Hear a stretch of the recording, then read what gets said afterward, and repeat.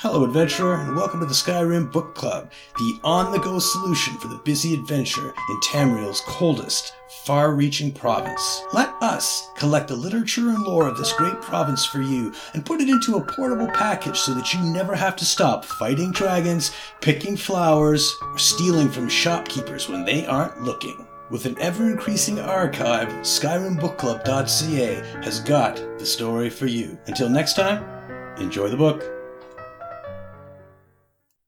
To My Unknown Benefactor, by E. A concerned citizen explains why divulging the information listed would not be possible. Sir or Madam, I do not understand why these small valuables have begun to show up at my doorstep, but I must say, you have improved my standard of living substantially. What you ask for in return, however, is not within my power to give.